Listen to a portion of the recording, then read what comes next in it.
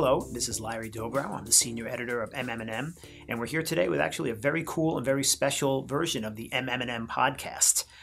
So many times when we're talking about pharma marketing and healthcare marketing, we talk about the conveyance of warmth. We talk about the conveyance of information, especially risk information. We don't often think, or not often enough, think about the people who do the conveying. So today we are here with two experienced and excellent voice artists. We have Debbie Irwin and we have Joey Schaljo. Schaljo. Yeah.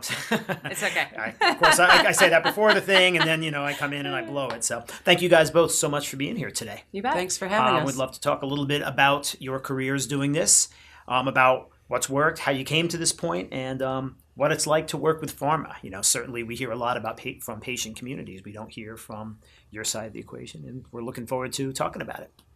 Cool. All right. So I guess the first question, and I'd love to get both of your answers on this, your background. Tell us a little bit about it, kind of how you came to be where you are today. You want to? Sure, I'll go ahead. So I have an acting background. I came to New York and got my MFA in acting. And when I graduated from graduate school, I was auditioning for anything and everything I could. And my first little taste of success came in live event announcing and voiceover.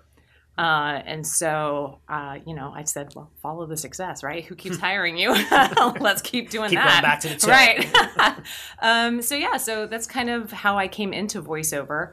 And specifically pharma, again, very similar. That's, who was hiring me, along with, commercial and technical narration, e-learning, corporate narration, those kinds of things. But, you start to see patterns in what your voice is well suited for and what your delivery style is well suited for.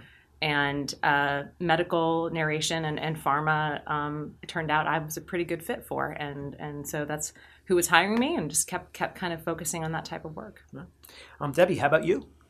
Well, somewhat similar trajectory, although a little bit longer on the time scale, since I'm just a wee bit older than Joey. But I also have a background in theater, and that was why I came to New York quite a few decades ago to pursue that passion and that dream. And as a 20-something year old, struggled like every other 20-something year old looking for work. And after a couple of years of doing that, I was like, okay, been there, done that. I've exorcised this dream, this passion. I'm ready to move on with my life. I'm ready to have a regular job. I'm ready to get a regular paycheck, and I'm ready to have some structure in my life. A few things that even today, I think artists, actors, is something that you don't experience. So I went to work at the Guggenheim Museum, and I worked there for a few years in PR and special events. And after that, I decided to go to Wall Street and learn about finance and help other women understand finance. And after a successful career there, I left Wall Street for Sesame Street, as I say in quotes, because I decided to start having kids. And I raised 3 kids in the city. So 3 kids, and fortunate to have a couple of, residences. I'm here in the city. I'm also up in the Berkshires, a bevy of pets and the same husband after, many, many years. So after a while, I was searching for, okay, what's next? And I found a class in voiceover, and I really didn't know anything about it. And I wish I had known back in 1980 when I came what voiceover was all about. But within 5 minutes of this class and holding a script in my hand, I knew I'd found it, that there I was, acting again, which was what I really wanted to do. And ironically, all those different things that I'd done since I came to New York to pursue that dream have helped me to be successful where I am today. So the wheels come full circle. I just didn't know, it was going to look like this, but I'm, living my dream. So, and all those different things, working in the museum and working on Wall Street, those have helped me to be successful. And those are some of the other work that I do is museum audio tours and a lot of financial work. But, they're sort of similar in quality and tone to the work that Joey and I do in medical narration. Actually, that leads me right into my next question. I think you just answered it. But what about your past professional history informed what you're doing in terms of voiceover artistry? What were some of the lessons that you learned along the way? What were some of the things not to do that you learned along the way? Well, I think that the job that I had that helped me to be the most successful today is the time I spent on Wall Street, because you have to build your own business, your own book of clients. And, unlike when I was working at Dean Witter and Smith Barney, where you step into an infrastructure and basically, plug in, you have to find the clients, you have to build that, but you've got all the marketing done for you. You've got, the desk is there for you. All of those sort of structural components are there. But as a solopreneur, and especially nowadays, given the the impact of the internet, you have to do it all yourself. So you're not only the talent, you're not only the director, your IT, your sales, your marketing, your accounting. Help me, Joey. Yeah, all of those things, right? Similar to Debbie, I had always been an employee. And this voiceover business, which is what we have, it was the first time of me being an entrepreneur. And you really do have to look at it that way. And love your clients just like any other business would love their clients, and stay top of mind, and, treat them like family, really. But yeah, Debbie's right. We wear so many hats, not only on the business side, as well as like we're the marketing, we're the HR, we're the, we deal with health benefits and, all of that stuff for ourselves. A nice right, of HR component. Yeah, too. right. But we are also, on the audio perspective, a lot of the times we're our own engineer as well, not just the talent and director, and sometimes copy editor if you find some mistakes and stuff, and you have to talk, touch base with the client to see, is this right, or did you mean it this way? So there's a lot of hats you wear in this role for sure. Along those lines, the technology that's available today, the ability to do this in probably a smaller space and without reel-to-reel tapes and everything else, does that make the job easier, or does that make the job almost a little trickier? Because like both of you have just said, there's so many different other roles that you have to play that maybe in the past were taken care of by some other existing infrastructure. Yeah, I think it's both. The answer is both, because it's easier in a sense that, yes, it's easy to get the equipment, the entry bar is much lower. You can sit in a walk-in closet that's padded for sound, and do this. But it's more difficult in that you do have to be more than just the talent. You do have to be your own IT department. You do have to figure out how these things work. You do have to do your own editing a lot of the time, or figure out what a phone patch session, how that will work in your walk-in closet.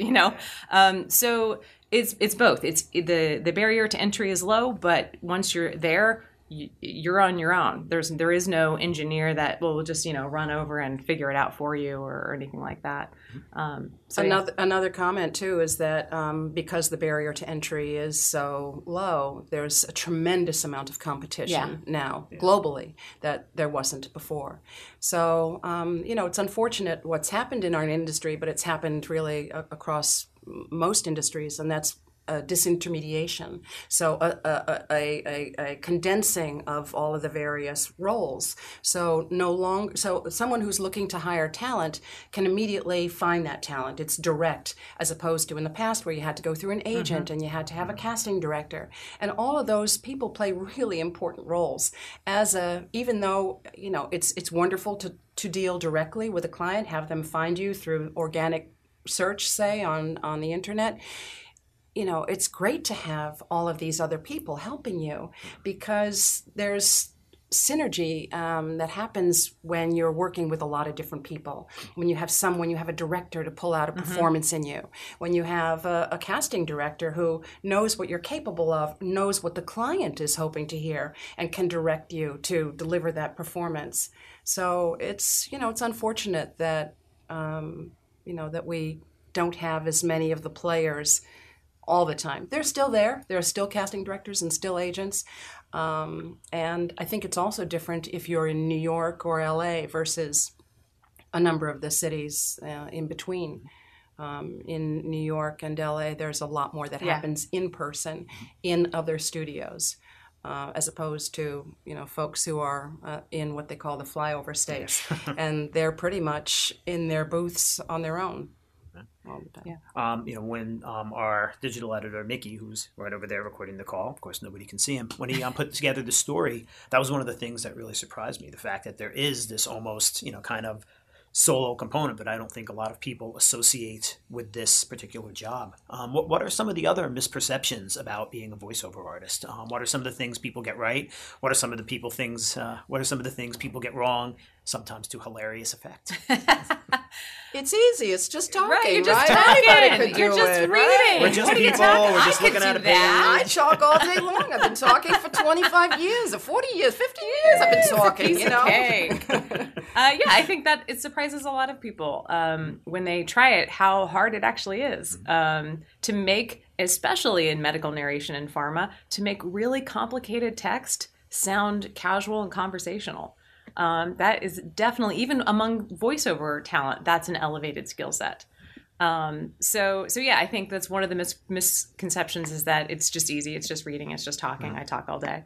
A lot of people don't even know what voiceover is. Like, you'd be amazed how many times someone asks me what I do, and I say I'm a voiceover actor, and they kind of cock their head and they're like, what is that? What is voiceover?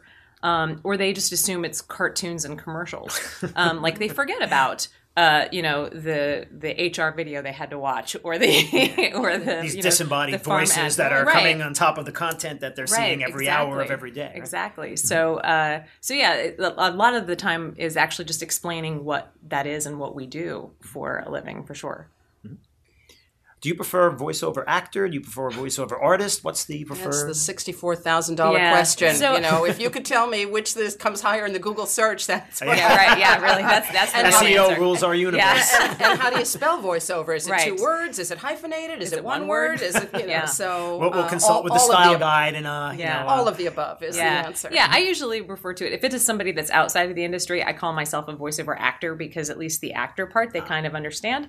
If it's within the industry, I almost always refer to myself as a voiceover talent, because we are a piece of the puzzle. And like, when I show up to a job and I check in with the receptionist at a production studio, I always say I'm the talent for the commercial that's being produced. And that's how they refer to us as well. So within the industry, I refer to myself as a voiceover talent, and outside the industry, I refer to myself as a voiceover actor. And outside of the country, the term is actually, they use speaker more often than voice actor or voice talent. Which, at least from our perspective, broadens it considerably. You hear speaker, it can be the person up on stage, it can be the person, in the background, whatever else. So, Right.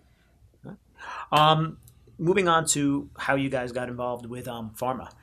Tell us about I'd love to get both of your answers on this, your first experience working in the healthcare/pharmaceutical realm. What were some of the highlights of it? What were some of the learnings that came away from it?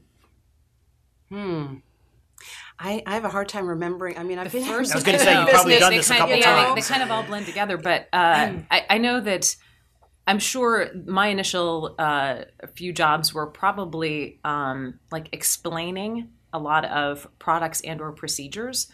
So while a lot of people think of pharma as the ads they see on television, and that is certainly part of it, I would say the overwhelming majority of it is the other stuff. It's the educational materials for not only patients, but also professionals within the industry, right? So I can specifically remember one of my first videos, the director saying, so you're talking to nurses and they want you to sound like you've been in the trenches with them, right? So you're not a caring, compassionate nurse talking to a patient. You're a colleague talking to fellow nurses about getting this job done. And so that was a very different tone that I took than if I were, if my final audience were patients. And then another video, he said, okay, this is going to doctors, so you need to sound smart. Right. You need to sound intelligent, like you know what you're talking about. And that also affects your delivery in terms of your pacing, right? If because if you're too slow and pedantic, the people will be insulted. It's like I know what these words are. You don't have to, But if you're speaking to a patient, and also how old is that patient? If it's a child or if it's someone who's older, and their ability to absorb that information is not as quick or as sharp as someone who is, a middle-aged person or whatever in their 20s, then you have to bear that in mind also, the way you deliver the message. Is there any specialty training that you get as part of doing, pharma or healthcare related work? Is there somebody who says, all right, read this or refer to like a certain piece of work or anything like that? Or is it pretty much just, you work within the confines of the assignment and go from there? Pretty much within the confines of the assignment. Knowing who you're talking to is really important. And this is medical narration is a very specific subsection of voiceover work, and it's a genre that not all voice actors are interested in doing, and certainly not capable of doing, because you have to have a proficiency for technical language, tongue-twisting terminology. It has to be able to roll off the tongue. You have to be articulate in a way that perhaps if you're doing a commercial ad or something else, where they don't want quite such articulation. So there's and because the content itself is often very dense, especially if it's peer-to-peer. If you're doing an MOA or an MOD, a video and animation showing the mechanism of action of how a drug works or the mechanism of disease, that content can be very I just use the term dense. Dense is correct. And it takes you have to have a level of intelligence, sort of natural intelligence, to be able to understand what it is that they're saying, because sometimes the sentences are very long and you've got phrases that are qualifying phrases, and you need to be able to figure out, okay, what's referring to what here in this sentence. And you don't always get the punctuation that helps you indicate that. I would say a lot of technical writing, when it's written, the author just writes it as they understand it. But as someone who has never read these terms or phrases or even these ideas before, punctuation, commas, are so important to let us know what are concepts and ideas that should be linked together. Right. Is this a list? Is a list of many pairs of things? Punctuation is incredibly important. I always refer to it as, think of it like sheet music. You're giving us sheet music, and the punctuation tells us how to play the music. When it's just a huge run-on sentence, it can be really tricky figuring out how the author intended you to read it.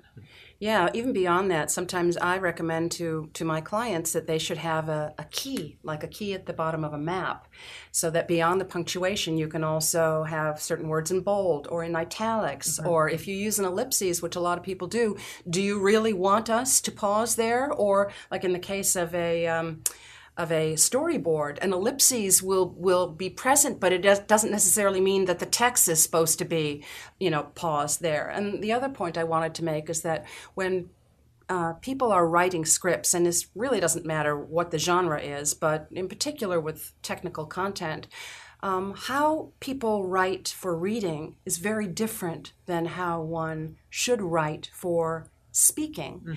And a lot of times writers don't speak their scripts out loud, and especially if you're concerned about the time that you have, like if it's supposed to be a 2-minute video. I had this happen once, and it ended up being 7 minutes, and they were like, whoops. I'm like, did nobody bother to read this script? Back to the editing.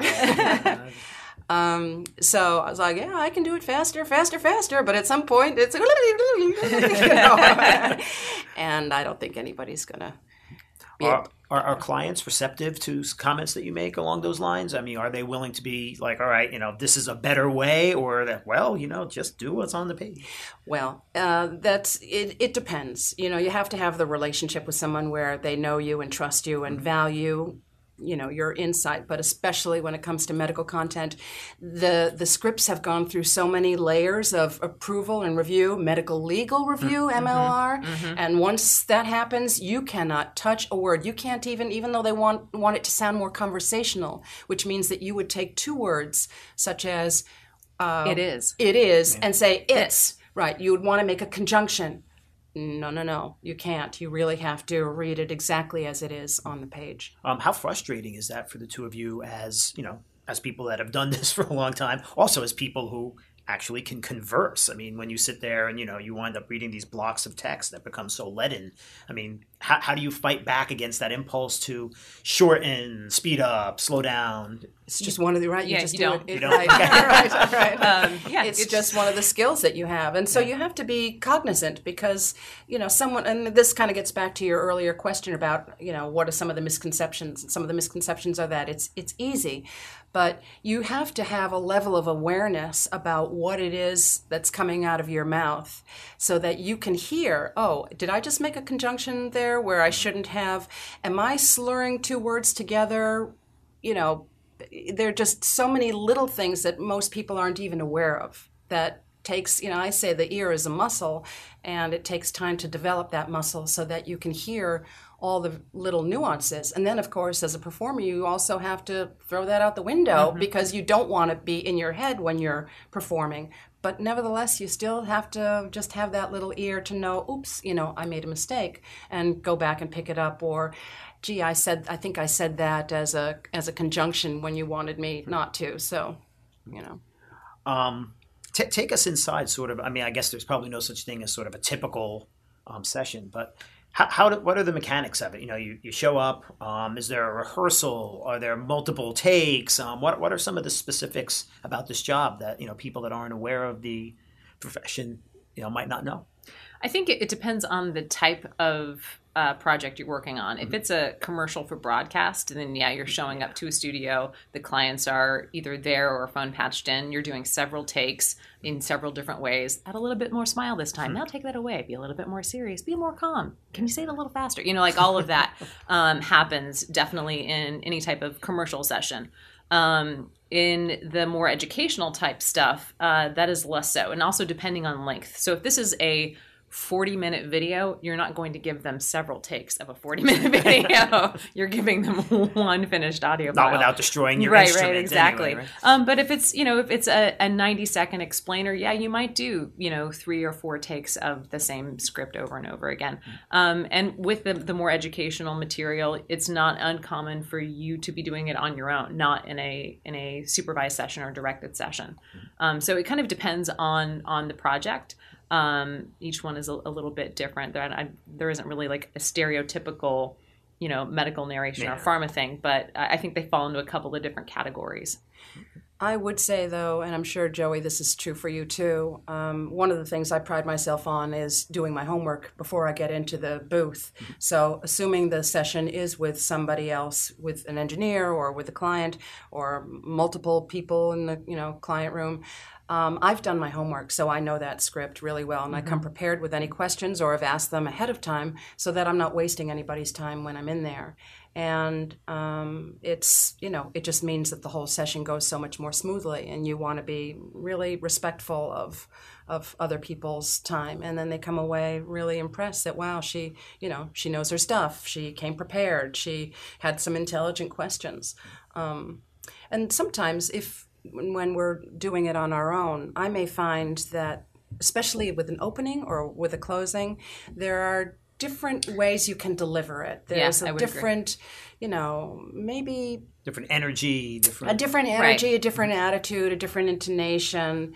And in advance of working on a project where I'm going to be recording on my own, I'll send test samples to make sure that I found the right tone of what the client is looking for. Or they'll listen to, my range of my work on my website and have a reference of, we really liked how you sounded with on that particular piece that you did for, whomever. Or also, I think if you have one script, but like the closing paragraph is like the goodbye, you may give them one file of the big body of the paragraph, but that closing paragraph or sentence, you'll give them like a couple of different reads of that, depending on how they want the piece to close. Openings are very similar. That's a good point about openings and closings. There's many ways you can welcome somebody to a video or thank them for watching. But the body probably tends to be similar in delivery, but you're right. I give a couple of reads of welcomes and thank yous. It strikes me from a lot of what both of you have said so far that, we came into this from the angle of like, well, pharma is so unique and, you've got all this stuff that you can say and you can't say and risk information and these technical terms. It really sounds like preparing for a pharma or healthcare assignment for both of you is very similar to preparing for any assignment. You do your homework ahead of time, you map it out, and you go in and you nail it the way you would, a soda ad or, whatever and else. Practice ahead of time complicated phrases and words. If you're lucky enough to get the script ahead of time, which the educational stuff you do, and sometimes in commercial work you don't always get it until you show up. But if you get it ahead of time, that gives you the time to research terminology and there's thank goodness for the internet. that Pronunciation guides, everything else. Especially with products or things that aren't real words, right? That there might be the name of a product and Xeljon. Right, exactly. What the hell is Xeljon? So trying to figure out how do you say this product and trying to find other references to it. I've been in sessions before where the client is on the line, a few people from the client, and they don't even agree on how the product name is pronounced. And they're in the same company. Yeah. So I'm like, okay, well, we'll do it this way and that way and any other way you want, and then you can have it, and then you can decide when, you guys, children, work it out amongst yourselves. Wave on the way out of the studio. So, yeah, that's true. All right. Everything you guys have said about preparation and everything else, we'd like to throw it out the window and do a little exercise here. Okay. We found, and I know we're not supposed to rustle papers here, but we're going to do it. We found a couple of sample... authentic sound effects. Yeah. There we go. Now Carrie, our engineer, is cringing. But, we found 2 sample pharma scripts with instructions that were given, and we'd love to give you guys a shot at reading them and then ask you why you made the choices that you did. But it's very short. It's not going to be 8 hours worth. So, Joey, you want to go first? Sure. Okay. I would like to read the instructions that were given. The right voice for this project is one of pure compassion, free of any hint of pity. Viewers should feel like they've been introduced to a newfound chance at happiness rather than a new medication. The selected voice talent will help the viewer feel as if they're empowered to explore a new alternative rather than feeling like they've taken a suggestion from a stranger. Okay. With that wonderful, beautifully written introduction, Joey. When the mornings seem dark, even when the sun is shining, when your bed and the pitch black of your room offer more comfort than a loved one's embrace, when you feel that your soul is tired even in the happiest of moments. If you've struggled with depression before, if you've tried other medications and nothing seems to help, now there's Expectra Hap, an approved antidepressant alternative to most common antidepressants. Though users of this medication experience less side effects than with other common antidepressants, side effects may still include dry mouth, blurry vision, itchiness, temporary confusion, temporary euphoria, and temporary increase in anxiety while the body normalizes the medication. It's funny because printing that out before, I'm looking at this and I'm thinking like, this is clunky. But you kind of softened I assume that's a very deliberate choice. Mm-hmm. When you read something like this, do you have sort of a first take? Do you read it a couple times? I mean, this obviously we're a bit time constrained. Yeah, this is a short enough copy that I would do several different takes. Mm-hmm. And I just the direction you gave me, right? Like warm, comforting, but without pity. Yeah. So that immediately softened my delivery. I got closer to the mic to make it more intimate, right? So those are all kind of things that you do in sessions, for sure. Right. Debbie, you want to give it a shot? Yes, sir. This one is for a kid's vitamin. Okay. This one. We need a mom or dad style of voice who sounds like they're in their early 30s. They're lighthearted about the struggle of feeding picky eaters, but serious about wanting to make sure their kiddos, they do have kiddos here, are getting the nutrients they need to stay healthy. The project is for an internet video ad. The voice actor will bring the scene to life with a conversational pace and a witty sense of humor. Okay. Yeah.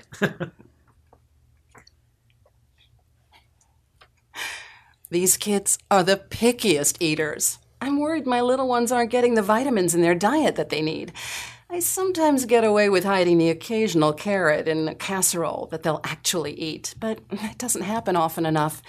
My doctor recommended VitaFun children's vitamins. They're gummy and delicious, and my kids just love them. Now they get a snack, and I get the reassurance that they're full of the vitamins they need. Now, if only adult vitamins were this delicious. Side effects may include arrhythmia, faintness, and moderate to severe amnesia, flushing of the face, dry mouth, blurry vision, visual distortions of white spots, nausea and vomiting, constipation, muscle twitches, confusion, euphoria, sedation, itchiness, and increased anxiety. Can I do that again? This vitamin sounds terrible. That's the thing. There was no other risk information. I kind of figured it would be cheating if only one of you got some risk information. So I pulled that from some random drug. It's kind of like that old Saturday Night Live ad, do not taunt Happy Fun Ball, and the list of, these ridiculous things. But that was, what the choice that you made to kind of have that sort of, reaffirming, but yet sort of, okay, almost a tiny bit of exasperation. Is that just... you see the script, and that's what it called for. Yeah, right. You see the script. You see the way that it's written. There's a little humor in there. There's exclamation marks. The focus on now they get a snack and I get the reassurance. It's sort of it's like the problem solution. It's it's them and it's me. It's what their needs are and what my needs are. So you balance it out. Yeah, that was fun. But I would want to do that the side effects thing again.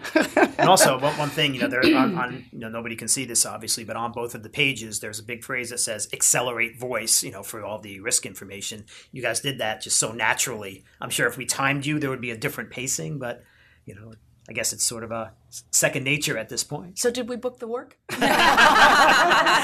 Done. Good. All right. Just a couple quick lightning round questions for you both, and then we'll go. And again, love to get responses from everybody here. What was the most difficult pharma term that you've needed to pronounce? Or medical term, or anything that... from the memory. That's just it. You don't hold on to it. Yeah.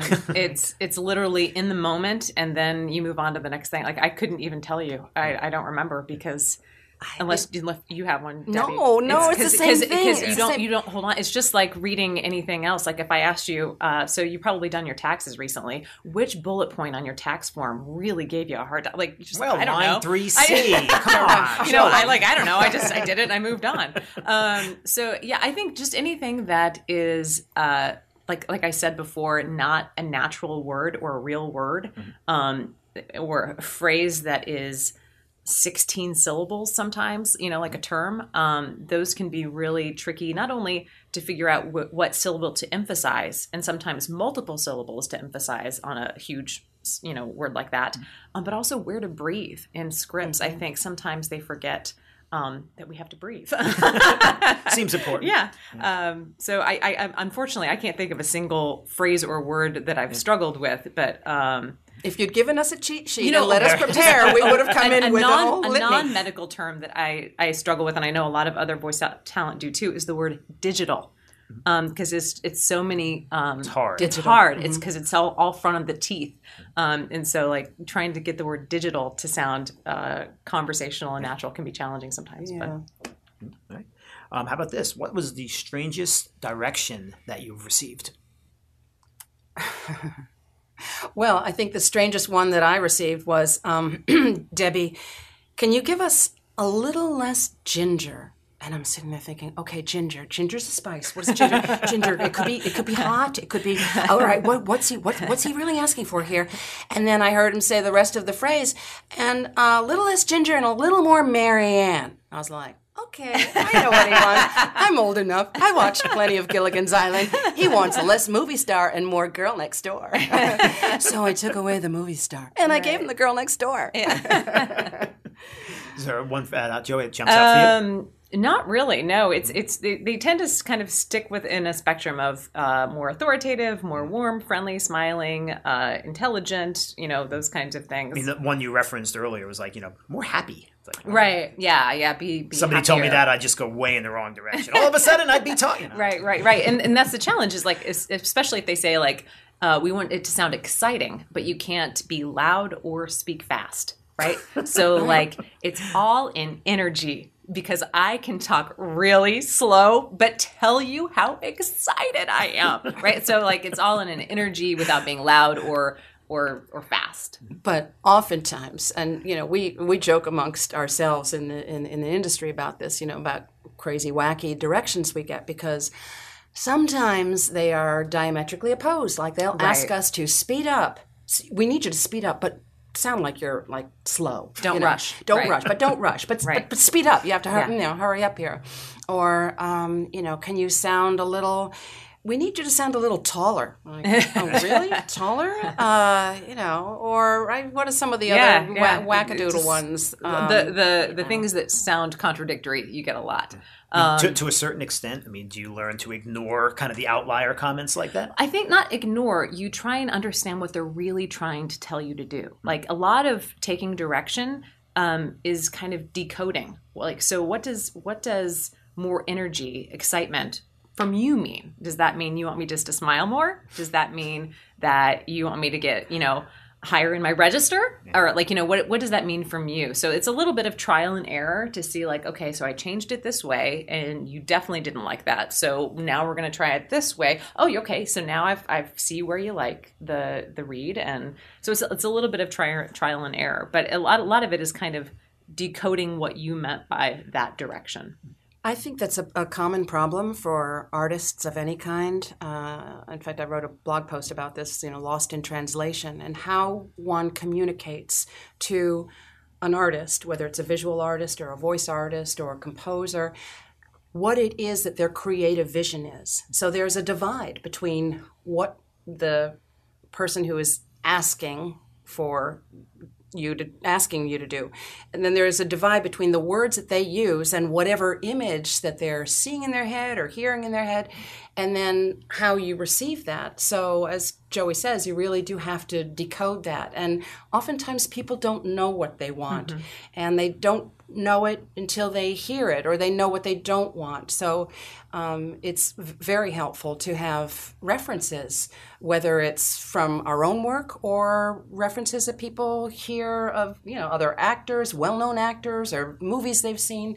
We want it to sound like this. Or if you're doing a project that's redoing what somebody else did, you want to know what they didn't like about that other read. What are you trying to get away from? So there are lots of different ways of triangulating to the truth of what it is that they're hoping to hear. Right. Just one last question for you, and this is one that for some reason popped into my head, so it's almost certainly ignorant. What is your favorite word to say? Favorite word? You see something on a script or in a block of text. What is a word that you really enjoy having roll off your tongue? I don't think it's a word, but when it's well written copy, yes. Oh, it is a joy. Yes. It is a joy when something is really well written, and just feels, and it feels like it's written so well. It feels like actual human interaction. Like this is how I would normally say it, or this is how I don't know, just a well written script. Makes you. I mean, this is the nerd in me, but like it makes you so excited. How often do you get something like that? It's, 1 in 10, 1 in 30. I don't know. It depends on the genre. Right. A lot of commercial copy is written very cleverly, but with things like medical narration, right? They have to be very technical. But even that, there's a skill set in that in communicating technical things in an easy, conversational, casual way. So you appreciate both, I think. I will say, sort of the flip side of that question, one of the hardest words I find is welcome. So I'll start with my I'll probably do 20 takes of welcome, like welcome, welcome, welcome, or even the thank you at the end. It's like, thank you, or you do it and I'm like, does that sound right? Does that sound warm? Does that sound like I really am standing up there welcoming these people? They're simple words, but sometimes we obsess over, ironically, the simplest of words. Yeah. Digital. Welcome. And we often, something else I think people don't think about is we physicalize a lot while we're voicing. So like when I say the word welcome, I literally will take my hand like, welcome. Like, come on in. Yeah, welcome. To help it make it sound more natural. This was extremely, extremely cool. Hopefully we didn't sound like complete ignoramuses about some of our questions. It's a profession that, we don't know a lot about, and you guys obviously do it quite well. My God, just those readings alone. Debbie, Joey, can't thank you enough for coming in here and talking with us. This podcast will be available on iTunes, Stitcher, and wherever else you find your podcasts. For the MM&M podcast, this is Larry Dobrow. Thanks so much. Thank you. Thank you.